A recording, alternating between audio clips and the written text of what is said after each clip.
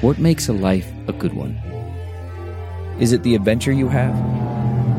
Or the friends you find along the way? Maybe it's pursuing your passion while striving to protect, defend, and save what you believe in every single day. So what makes a life a good one?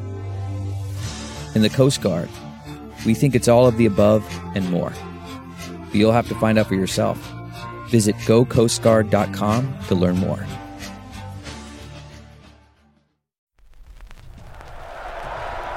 Five, four, three, two, one, zero, ignition. Major Garrett, yes, CBS. Yes, hi. Ladies and gentlemen, please welcome Major Garrett. From the nation's capital, Major, fantastic. it's The Takeout. Major. With CBS News Chief Washington Correspondent, Major, that's nonsense. Major Garrett. And you should know better. Welcome to the very best part of my broadcast week. I'm Major Garrett, host and creator of this amazing show known as The Takeout, where our dear audience on different platforms across the country, terrestrial radio, Sirius XM, satellite radio, digital television on our streaming service, CBSN, and on great radio stations around the country, we are two things each and every week. What are those two things? Relentlessly curious and steadfastly non-ideological. All points of view are welcome here at The Takeout. The topic this week is going to be a little bit about the topic that has been with us for some 18 weeks now. Coronavirus, COVID-19, all the adaptations we either are or are not making as a country, and what is the near-term outlook, and what are some of the things we can do to know how we're doing and how to reopen and how to prepare for whatever comes next. And then a broader discussion about healthcare in America. How does it rate? What does it do well? What does it do poorly? And what kind of things should we think about to address the things we do well and the things we need to do much better at? And our guest to help us through that is Zeke Emanuel. Zeke, I want to say hello. It's great to talk to you. Nice to be here. Thank you for having me on. So I want to start with my audience by having you go through your resume, and the first thing you have to address is your two lesser-known brothers. Yes, I have wonderful brothers. I spoke to both of them today. Rahm Emanuel, former everything in government, congressman, chief of staff, counselor to the president, and mayor of Chicago. And I spoke to my other brother, Ariel, the agent supreme, really great strategic thinker when it comes to entertainment, sports, and all things before eyeballs. Yes, and inspiration for Entourage, is that a safe way of describing it, or part of Entourage, at least the milieu for that show? I wouldn't know. I actually have not looked at Entourage. I don't own a TV. So. Okay. Excellent. What qualifies you, Zeke, this is the actual part of your resume, not the jokey part of your resume, to have this conversation? You have a tremendous history in here, and I want my audience to know what it is that you've done. Well, I trained as a physician and oncologist in Boston. I've also been a bioethicist, worked on improving end-of-life care for more than 3 decades now. I've also worked a lot on health policy, trying to improve the whole American healthcare system. I was in the Obama administration for 2 years working on the Affordable Care Act implementation, as well as global health elements there. I've written or edited 14 books, published 300 plus articles, and then lots of op-eds and all sorts of other stuff. Are you at this moment currently advising any presidential campaign? Yes, I am on the, COVID-19 task force for Vice President Biden. Very good. On COVID-19, where are we, and how alarmed or not alarmed should we be about where we are and where we're heading? Well, I need to preface this. We don't know each other tremendously well, but I'm a relentless optimist, and maybe you picked that up from my book. I actually think that things are improving. Except for COVID. It's hard to describe the response that we've had, over the last 4 months, beginning end of February, early March, as anything other than incompetence and pretty disastrous. And I think, here we are early July, and in some ways we're right back where we were mid-March, and we've made no progress. If anything, we might have slipped behind because we've imposed a lot of restrictions on Americans. They are chafing at those restrictions quite understandably, and yet our case numbers in terms of number of new infections, mortality, the number of states that are having really serious hotspots is either the same as it was in mid-March or worse. And so that's not progress. That's regression. We've, in some ways, you could say we've wasted 4 months. So, as you have observed, and I think anyone who has understood politics before COVID-19 has observed, there was about 4 to 8 weeks when this was not a partisan issue, and then it went away and became a partisan matter of what you thought or said, or what statistics you culled from the available data about either where COVID-19 was or where it was heading. So let me just offer some of the statistics that those who are on the Trumpian side of this equation are holding on to right now. The president says 40 million tests. That's a tremendous increase from where we were. That's progress. Fewer people when they go to the hospital need ventilators. That's progress. And even if they need them, we have an ample supply. That's progress. The mortality rate, he's been all over Twitter for the last 3 or 4 days. The mortality rate is at a 2-month low. That's progress. Evaluate those statistics for me from as nonpartisan and data-driven perspective as you can. Yeah, look, I like to be data-driven, and I've given the president his due when he deserves the due. First of all, let's just break down the mortality issue. It is true that the mortality rate has gone down. I think 2 or 3 things account for that. The first thing is what we're seeing in the South and the West are younger people getting infected, and we know that their mortality rate from this virus is lower. Second, and I think probably a little bit more important, is in the 4 or 5 months that doctors have been treating COVID-19, they've gotten better. We know certain things now that we didn't know before. Don't put people on ventilators, probably a bad idea. Give them high concentrations of oxygen without intubating them. That's putting the tube down their throat. They do better. Doctors have also figured out how to put on the PPE, the protective equipment, much better so that we're not transmitting virus to sicker patients in the hospital or in nursing homes. We're also protecting nursing homes better than we were initially. Absolutely. And the last thing I would say is we actually, certainly now in the last, 3-4 weeks, have dexamethasone, this steroid, which really does seem to have actually quite good effects on the sickest patients who need oxygen or are intubated. And so we are saving more lives. On the other hand, if you take the number of people who are testing positive and you send it, over 60,000 on its way to 100,000, and even if you have a better mortality rate, you're still going to have a lot of people dying from COVID. And we shouldn't underestimate, we've already increased the mortality rate, the total national mortality rate, by at least 5% from COVID. And before the year is out, we'll probably have, I would think, between 220 and 250,000 Americans who died directly from COVID, not to mention those people who are dying indirectly. And what do I mean by indirectly? They have a heart attack. They didn't go to the hospital. They died of a heart attack, but the reason was they didn't go because of COVID. Cancer patients who haven't been able to get their surgery or their chemotherapy or have been hesitant to go to the doctor. So you'll have a huge increase in mortality because of COVID. And that is, it seems to me, a failure. Are we making or have we made progress on testing that is worth noting? Yes, we've made small progress in the sense that we're doing more tests, about 500,000, 600,000 a day, but we're nowhere near where experts think we ought to be, where I've said we should be.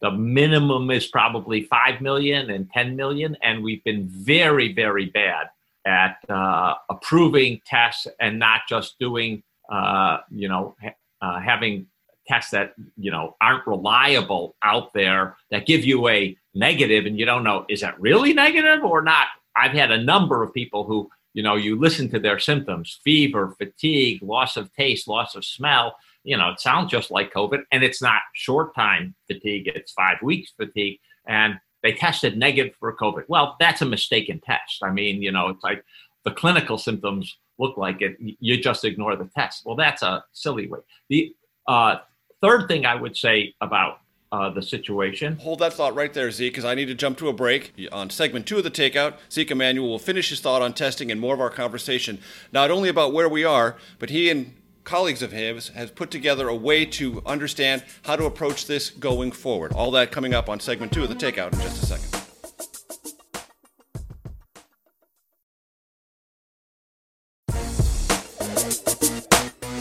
From CBS News, this is The Takeout with Major Garrett. Welcome back to the show. Our special guest, Zeke Emanuel, healthcare expert, as he mentioned in segment 1, an advisor to the COVID-19 task force for former Vice President Joe Biden. Take that as you will. Zeke, finish your thought about testing and the context around it. A lot of the testing is still unreliable, especially when you get to the antibody testing. I'd say 2 more points. The first is we were extremely slow to develop good testing, and we still don't have the best testing that we should, which is point of care testing that relies on a strip like a pregnancy strip or a malaria strip or an HIV strip that other places have. It's taken a very long time to develop that, and we should have had that already and tested it out and had 3 or 4 different manufacturers making them. And the last thing I would say is I've talked to a number of people where they get tested and it's days before they get a result. Well, that's not helpful. If it's 4 or 5 days before you get a result, it's like, I could have gotten infected. This is of no clinical value in shaping what I do.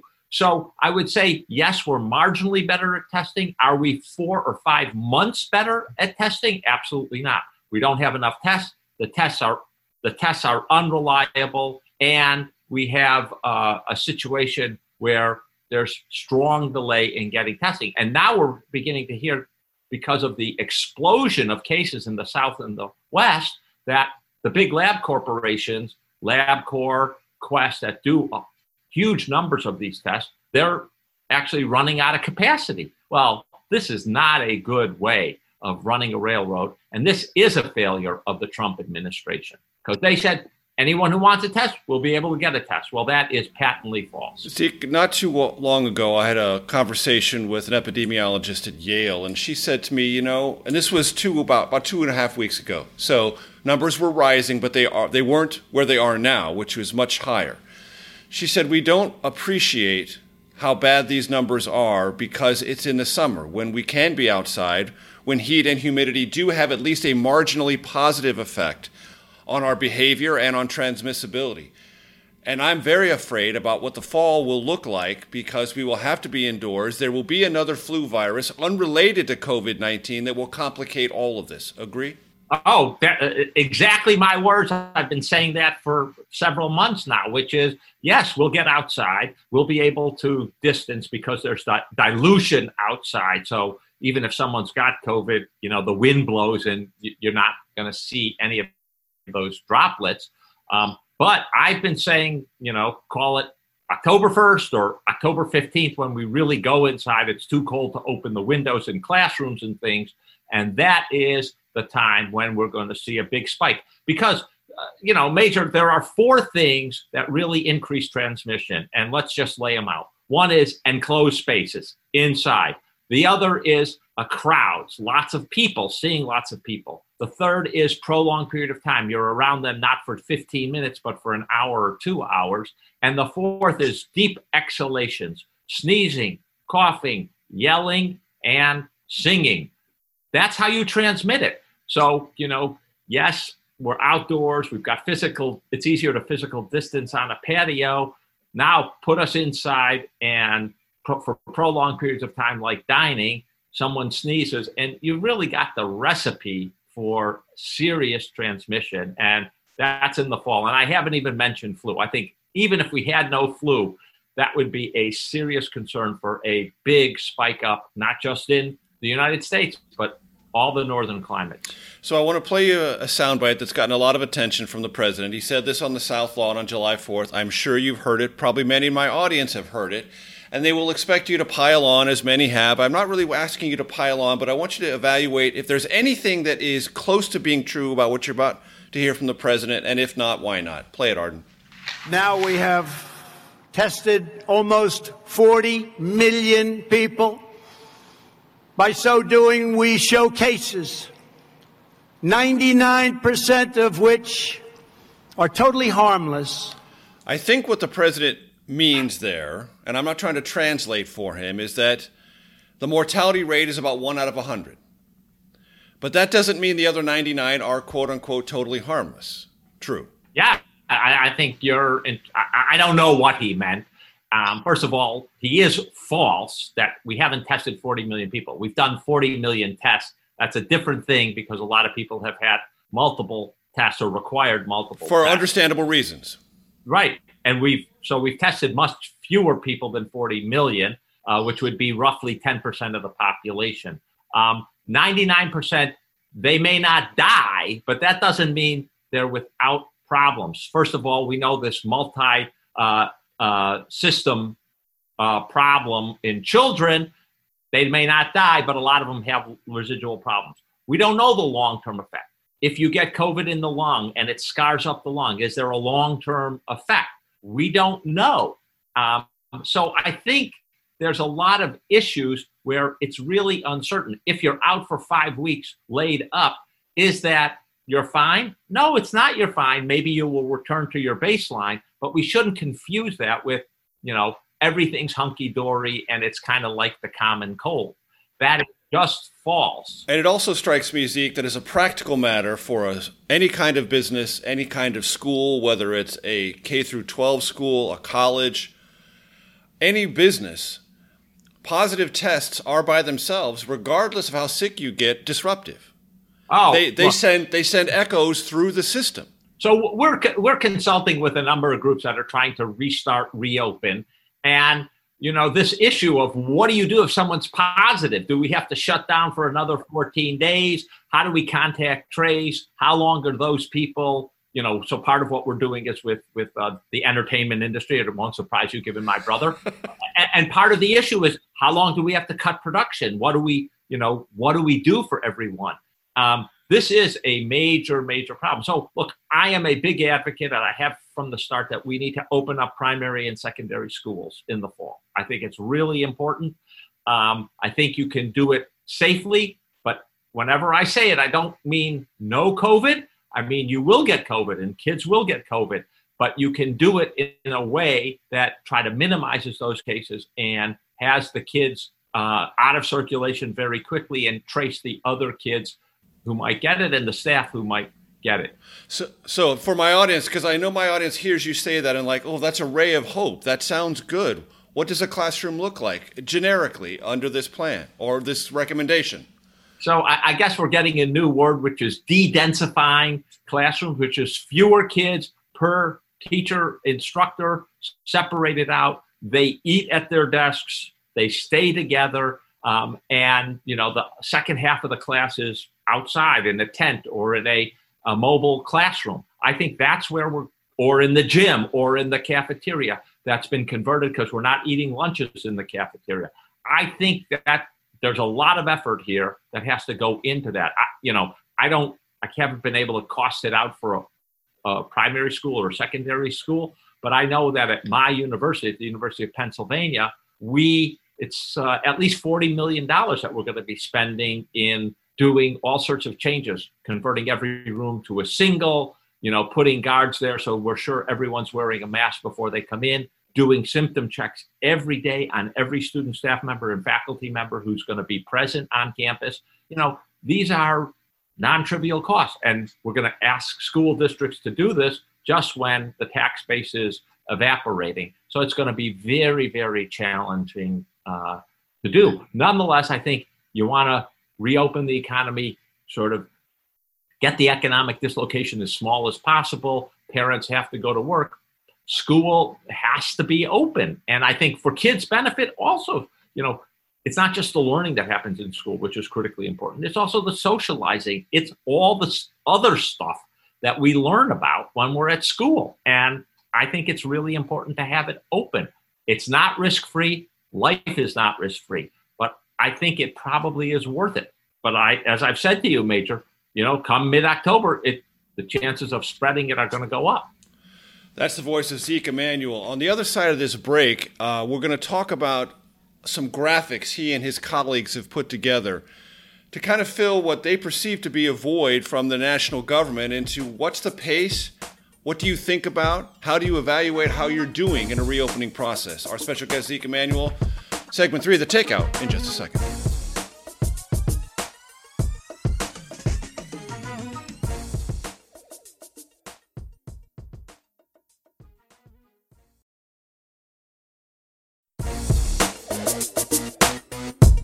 From CBS Audio, this is The Takeout.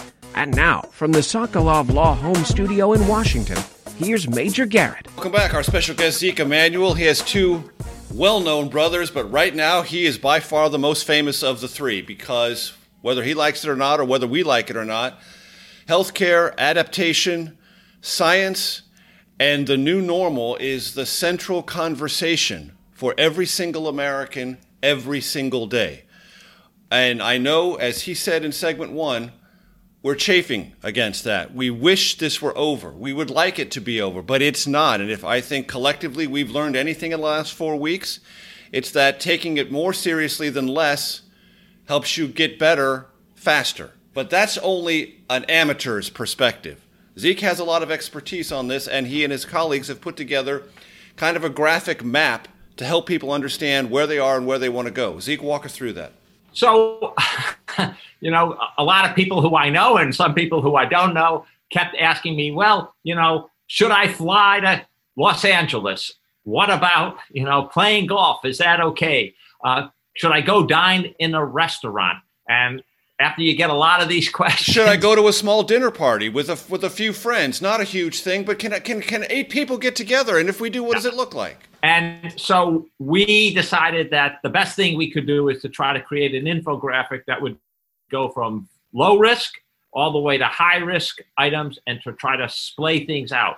Now, I will be the first to say, I wish we had data that would underlie every single judgment we had to make. Like, how does golf compare to tennis, compare to basketball? What's it like? What are your chances of getting it if you go to the COVID-19, if you go to the doctor's office versus going to a bar? We don't have that kind of data. So part of this is judgment. And again, based upon the 4 factors that increase transmission: enclosed space, crowds, prolonged period of time, and forced exhalations. And so down at the bottom in the green, obviously if you're staying at home, we think if you're running by yourself out on a trail, those are good things. Somewhere in the middle is, visiting a doctor's office, going to the hospital emergency room. And at the top, flying on an airplane, really bad idea. I'm not doing it. I've read recently Tony Fauci and most public health experts, epidemiologists, aren't doing it. Going to a bar, indoor restaurant, those are things that you want to avoid. And so I think we're trying to put that out in a easy graphic format, remind people that whenever they're going out into public, they should wear a mask. And I think those are really important rules of thumb, as it were. I want to ask you about something, Zeke, that you may be familiar with. I suspect you are. I've done some reading about this. I was in college in the 1980 to 1984, at the very dawn of AIDS, when first no one knew what it was, then there was a mischaracterization of what it was, then there was oh my gosh, something is happening and we need to do something.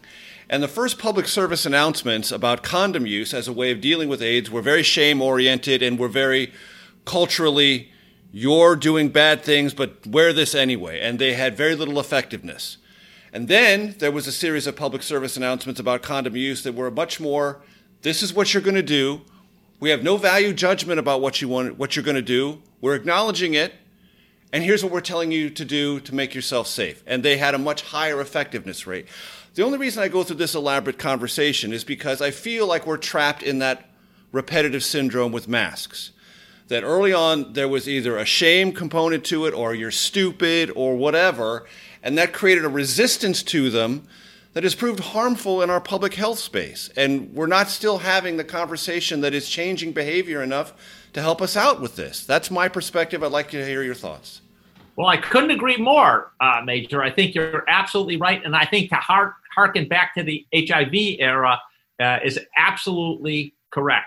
And to compound problems, early on, the CDC said, don't wear masks. Right. They were worried that people would wear N95 masks and take them away from healthcare workers who needed them because we didn't have sufficient supply.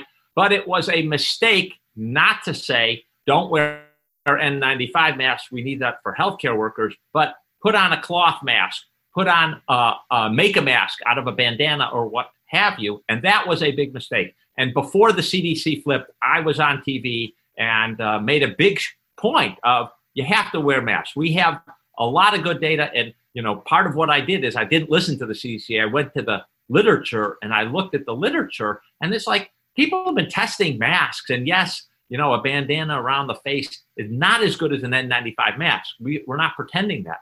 But is it better than nothing? Absolutely. And it's better than nothing at you breathing out, but also you breathing in a potential droplet. And so we do have to get over this stigmatization or making it a political statement. And we're wearing masks until this thing goes away. And it's got to be habitual. If you look at places in... Sorry. That happens. Real life. That's the mayor. That's Rob. Butting in on my life again. Okay. Not that for the first time. I will have spoken to him today. Not for the first time has Rahm Emanuel butted into my actual professional life. Or mine his. What I was saying is if you go to the Far East, they have more masks, what people call mask culture. Yeah. They, wear masks because of any respiratory symptoms. They have a cough or they're worried about air pollution, and they did much better. And I think we just have to take this. This isn't about being, I've heard someone say, oh, only sissies wear masks. Baloney. You wear a mask because you don't want to spread it to someone else and you don't want to catch it from someone else. Will it absolutely protect you? No. Will it decrease your chance of getting COVID? Yes. And it's all about decreasing the chances that you're getting COVID. Zeke, from your perspective, do you think it is practicable to have professional sports anytime soon? Well, 3 months ago, I wrote an article about trying to get the NFL back. I've talked to the NFL. I've talked to the WNBA and other sports leagues. I would say the best way of getting them back is to be in a bubble. I think the hardest one to do is baseball, mainly because you have so many games. Even if you bring the season down to 60 games, it's still too many and too many options. Football is probably the easiest because you can bring it down to 8 games. We had 8 games, I think, in 1982 when there was a strike. And then you can have a foreshortened playoff period. And keep everyone in a bubble. Will it be hard? Look, nothing about this is easy. Would they chafe against being in a bubble and not being able maybe to see their family or to travel? Yes, we're all in a bubble. I hate this situation. I'm a guy who loves to travel. I used to be on a plane every week pre-COVID. So we're all going to suffer, but it's for the game, and more than for the game, it's for the country. We need sports to come back because we need it as a sign of progress and normalcy. And it'll only come back, as I've said, for a very long time if we create these bubbles. You stay in the bubble. You don't go out of the bubble. You don't have this in and out business. Yes, we foreshorten the season. Yes, you are going to suffer and be in residence at a place and not be able to see everyone you like, not be able to travel, not be able to go to restaurants. But is that worth it? Yes, it's worth it. And I think we could have restricted sports on that basis. Will it be exactly? No, we're not going to have fans in the stadium. And there are going to be all sorts of differences. You're going to have fewer refs, fewer coaches probably. But is it going to be really good to have, a new football game on TV or a new basketball game on TV? Yes. And by the way, that's coming from a guy who is not a sports nut. I don't follow sports that much. I like to run. I like to ride my bike. I like to kayak, but I actually don't, follow sports. But I think it's essential we get them back because it's essential for us to begin to feel more normal and to find out the limits of what we can do. Feel more normal and find out the limits of what we can do. I think that is our homework assignment as a society and as individuals for the foreseeable future. And by that, I mean the next several weeks for sure, and maybe every month of this calendar year. Segment 4 is coming up, and we're going to continue our conversation because Zeke Emanuel says he's an optimist, and I want to get his most optimistic appraisal about two things for COVID-19, vaccine and therapeutics. On the other side of this break, I'm Major Garrett. You're listening to, watching, and thoroughly enjoying The Takeout.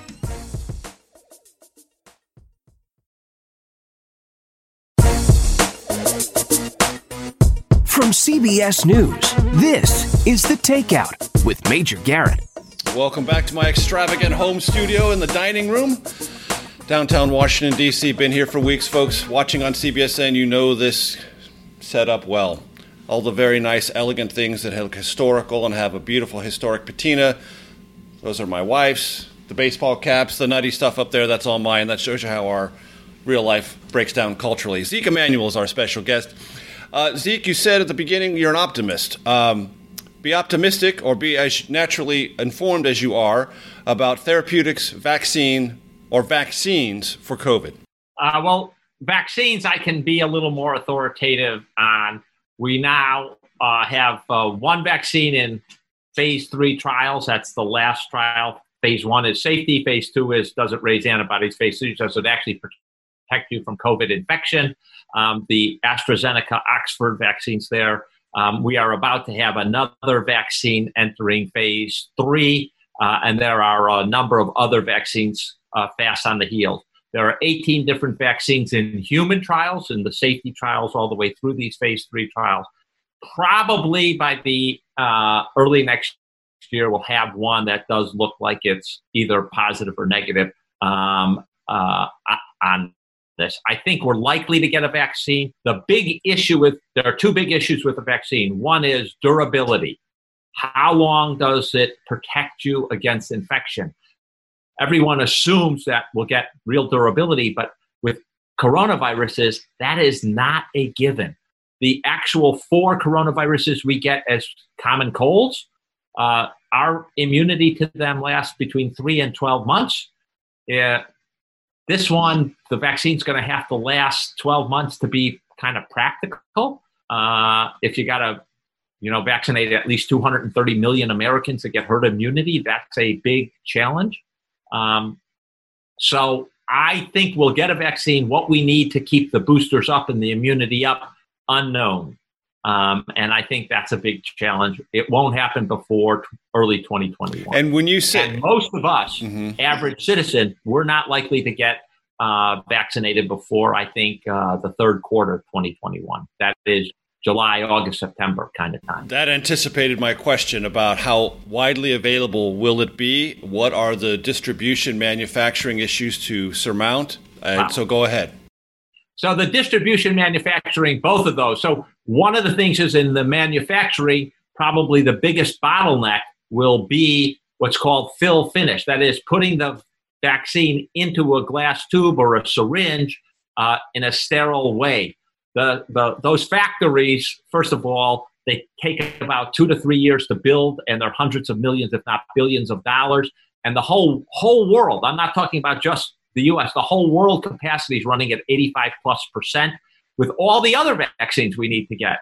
And now we're trying to produce billions of doses of whatever the new vaccine is. That's going to be a big challenge, and we need to build more of them. One of the failures, I think, of this administration is they haven't said, all right, we're going to spend the money, $3-5 billion to build more of them so we have more fill finish capacity, both for COVID and for something else, because we can anticipate we're going to need it.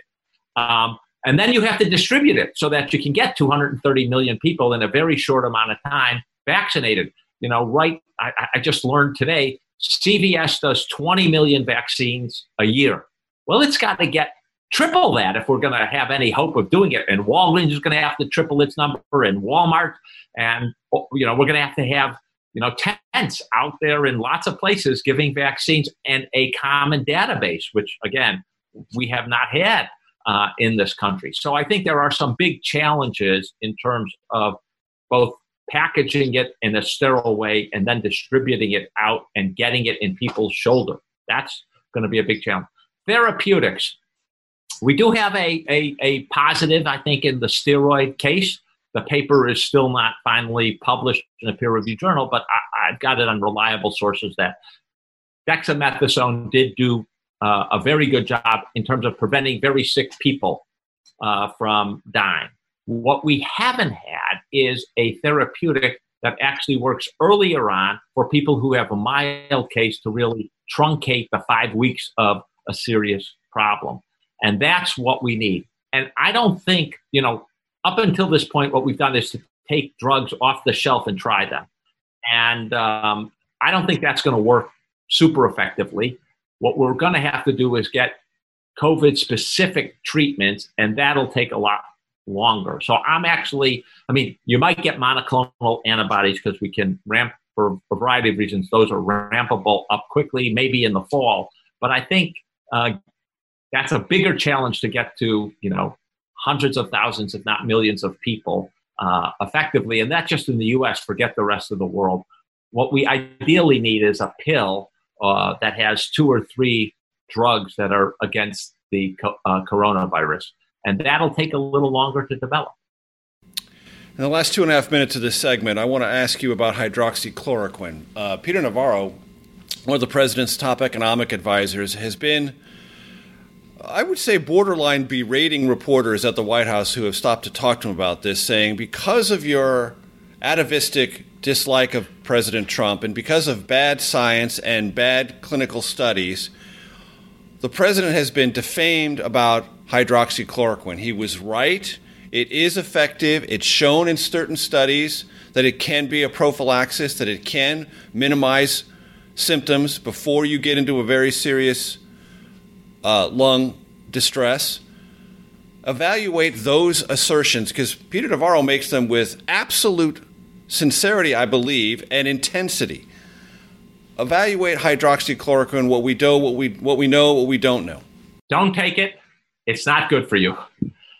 So last week I was on, there was a big meeting of 1,200 people at the WHO looking at all the data, including the dexamethasone data on remdesivir, the vaccine information, and there were pretty reliable data on hydroxychloroquine suggesting that it was actually worse for you if you were seriously ill with COVID, and the mortality rate was higher, although not statistically significant, than usual care. I would stay far, far away. There are occasional trials, and Peter Navarro is right on that do suggest under the right circumstances it might be okay, but almost every credible scientist I know says, don't waste our time on that. There are many other things to try, and hydroxychloroquine is not in the top group of most likely to be beneficial. And I think, you can only say it's really working if you select only certain studies that you happen to like. Peter Navarro ought to stick to what he's good at, and interpreting scientific data, I don't think, is his leading talent. And if it is, he's being way too selective. Again, almost every expert I know, including myself, looking at that data is like, bad, don't take it, it's wrong to take. And the president, he was just wrong. And he's been wrong many times. He said, we'll go away with the warm weather. Well, here we are at the warm weather, and we have record number of cases across the country popping up. Be modest about what you know and what you don't know. And I think that hasn't been an attribute of this White House. They've shot off their mouth about what is going to be, what's definitely the case, and mostly they're wrong. That's the voice of Zeke Emanuel. For our radio audience, that concludes this episode of The Takeout. We thank you for listening. For those of you who want to follow us on the podcast platform and, of course, on CBSN, stay tuned for The Takeout Outtake, especial.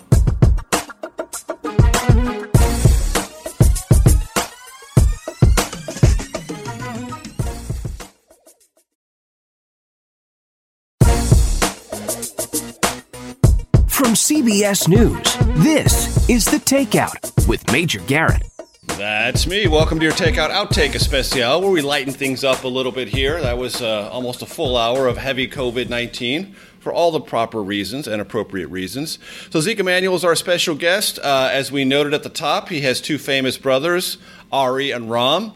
He's more famous than the two of them combined right now because of the circumstances we find ourselves in, because healthcare is his area of expertise, COVID-19, one of those areas in particular.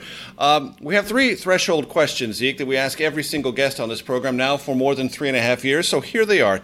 No one told me this, so I could study. Trust me, they'll be easy for you. Because I read from your book, which we will have a whole other episode on in the future, which country has the world's best healthcare, that you rank everything. You rank all sorts of things in your life. So these are three ranked questions. So, most influential book in your life, your all-time favorite movie or one of your favorite movies, and if you're going to indulge yourself musically, you're really going to get into a groove, what kind of music, artist, or genre are you most likely to listen to? Oh, boy. So, most influential book, it's really hard to pick a single book. I would say, might be Aristotle, could be Thomas Hobbes, so mostly philosophy. John Rawls, A Theory of Justice, probably the best ethics book in the 20th century. Well, not probably, definitely. Those have been really influential in my thinking about ethics and how to proceed. And since my profession is about thinking about ethical issues in medicine, they've been really, really influential in the way I think about the world. Movie is easy. Okay. Of all the three categories you said, that's the easiest. Some Like It Hot from 1959. Yes. It's the best comedy ever done. It's got everything in it: cross-dressing, homosexuality in 59. Yes. And the story is hysterical. If you're not, on the floor laughing hysterically, it's fantastic. I love that movie. And I watched it probably every few months with my kids while they were growing up. It's just a fantastic movie. And it's in black and white. And you think it's got Marilyn Monroe in it. I mean, it's just terrific. And who are the two male stars? Tony Curtis? Jack Lemmon and Tony Curtis. Tony Curtis, right. And the architectural central player in that movie is, from my hometown, the Hotel Del California in Coronado, just outside of San Diego. So. Yeah, and they pop out of a cake. What's better than that? Marilyn Monroe out of a cake, yes. Exactly. And what's your music? So I actually, it's a very interesting. My father was a big classical music, and I don't actually chill to music. I chill by reading books more. But if I'm going to listen to music, I tend to listen to classic rock, and I like Bob Dylan, and I've liked him. I saw him in the early 70s when he came back after his accident, and I've sort of been hooked on him ever since. Excellent. Before we go, because you mentioned medicine and ethics, what are the complicating factors for those considerations that COVID-19 has uniquely raised? Well, it's raised a huge number of questions around allocating scarce resources. So early on, we didn't have enough ventilators. People were worried about having to choose which patient got ventilators. Me and some colleagues wrote an influential paper in the New England Journal about that. And right now, I'm working on the question of if we develop a vaccine, and even if we have 1 billion doses, how do we distribute that vaccine among all the countries in the world? That's a question to which we could find. Everyone says it's got to be equitably distributed. It's got to be fairly distributed. And then no one says, well, what's that mean? How many do you give to each country? How do you decide that? We're working on that question right now, and we're pretty close. We got I put together about 20 people, and we've been arguing about it for several weeks, and we're working on the paper. So it's a very hard question. And then there's, of course, the question of refusing treatment. I don't want to be intubated. I don't want the ventilator. So we have a lot of those questions, too. Mm-hmm. In the last minute and a half, and this is highly unfair, but I don't get a chance to ask people like you this question very often. When you think about the ethics of physician-assisted suicide, where do you come down? Well, I have been for 25 years I would not legalize physician-assisted suicide in this country. I don't think it's a good idea to legalize it. I have spent 35 years working to improve care for dying patients in this country. One of my first articles was about improving care for dying patients. I think we have to focus it. One of the reasons, Major Garrett, I'm not pro-legalization is people think, well, we've solved the end-of-life care problem when we legalize assisted suicide. But the fact is that a tiny, tiny, tiny fraction of people who are dying actually think about physician-assisted suicide, and an even smaller percentage actually use it. Go to a place like Oregon, which has had it in the United States for longer than any place, and less than 1 in 200 patients who dies actually uses assisted suicide. This is not a solution to a major problem of how to make end-of-life care better in this country. And that's the problem I'm focused on. How do I make, the dying experience for patients and their families better? How do we do it so that they die at home where they want to die? They don't die in the hospital on machines, which almost every American says that's not for them. And I think assisted suicide is not the answer to that question. And that's my major objection to it. One of the great benefits of my career and one of the great benefits of this show is I can always say, I'm glad I asked. Zeke, I'm glad I asked. That and so many other questions. Thanks for being with us. It's great to see you. We'll be in touch. Great. Thank you. This was a wonderful interview. Everybody. See you, everybody. See you next week. The Takeout is produced by Arden Farhi, Jamie Benson, Sarah Cook, Ellie Watson, Zoe Poindexter, and Jake Rosen. CBSN production by Eric Susanen, Grace Seegers, and Daniel Peebles. Follow us on Facebook, Twitter, and Instagram at Takeout Podcast. That's at Takeout Podcast. And for more, go to takeoutpodcast.com. The Takeout is a production of CBS Audio. If you like The Takeout, you can listen early and ad-free right now by joining Wondery Plus in the Wondery app or on Apple Podcasts. Prime members can listen ad-free on Amazon Music. Before you go, tell us about yourself by filling out a short survey at Wondery.com/survey. Have you ever wondered how to say good morning in Italian? Or what is goodbye in French? You can ask Alexa. Just say, what is happy birthday in German? Or how do you say hello in Japanese? Do you want to know how to say I love you in Spanish? Ask Alexa and start learning a new language today. Hi, this is Jill Schlesinger, CBS News business analyst, certified financial planner, and host of the Money Watch podcast. This is the show where your money is not scary. It is a show that's all about you. It's your questions that make it possible for me to provide unconventional and entertaining insights on your money, and maybe more importantly, on your life. Follow Money Watch wherever you get your podcasts. You can listen ad-free on the Amazon Music or Wondery app.